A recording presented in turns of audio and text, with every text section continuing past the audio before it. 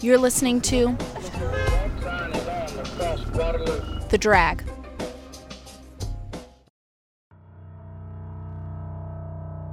"20 years after a bloody civil war that freed its slaves, the frontier city of Austin grew and quickly modernized in the heart of Texas.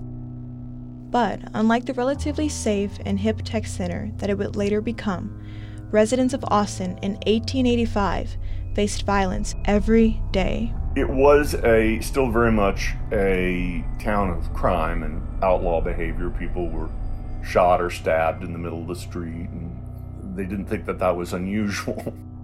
And yet, Austinites experienced a new form of evil that gripped the city by its neck for the entire year of 1885.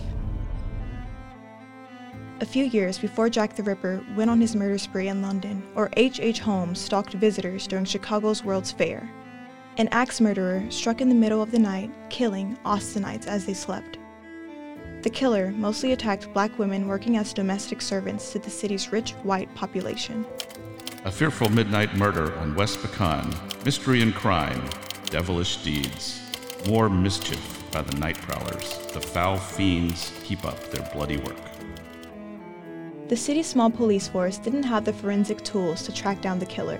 To make matters worse for the black community, the police assumed the killer must also be black, and they arrested scores of the city's black men on little to no evidence.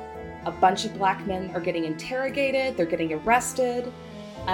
It's mayhem. I'm Megan Parker, the host of this podcast and a journalism student at the University of Texas at Austin.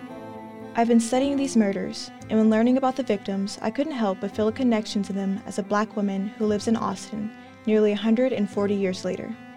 These women often had nowhere to turn and no one to protect them, and a vicious murderer targeted them one by one. I'll trace the steps of one of America's first serial killers and explore the theories behind who might have done it in a new podcast called Devilish Deeds, a creation of The Drag, which produced the popular true crime podcasts The Orange Tree and Darkness, the Austin Bomber. Imagine a Ted Bundy loose on the streets of Austin in 1885, a city that doesn't even have streetlights. Subscribe to Devilish Deeds wherever you get your podcasts.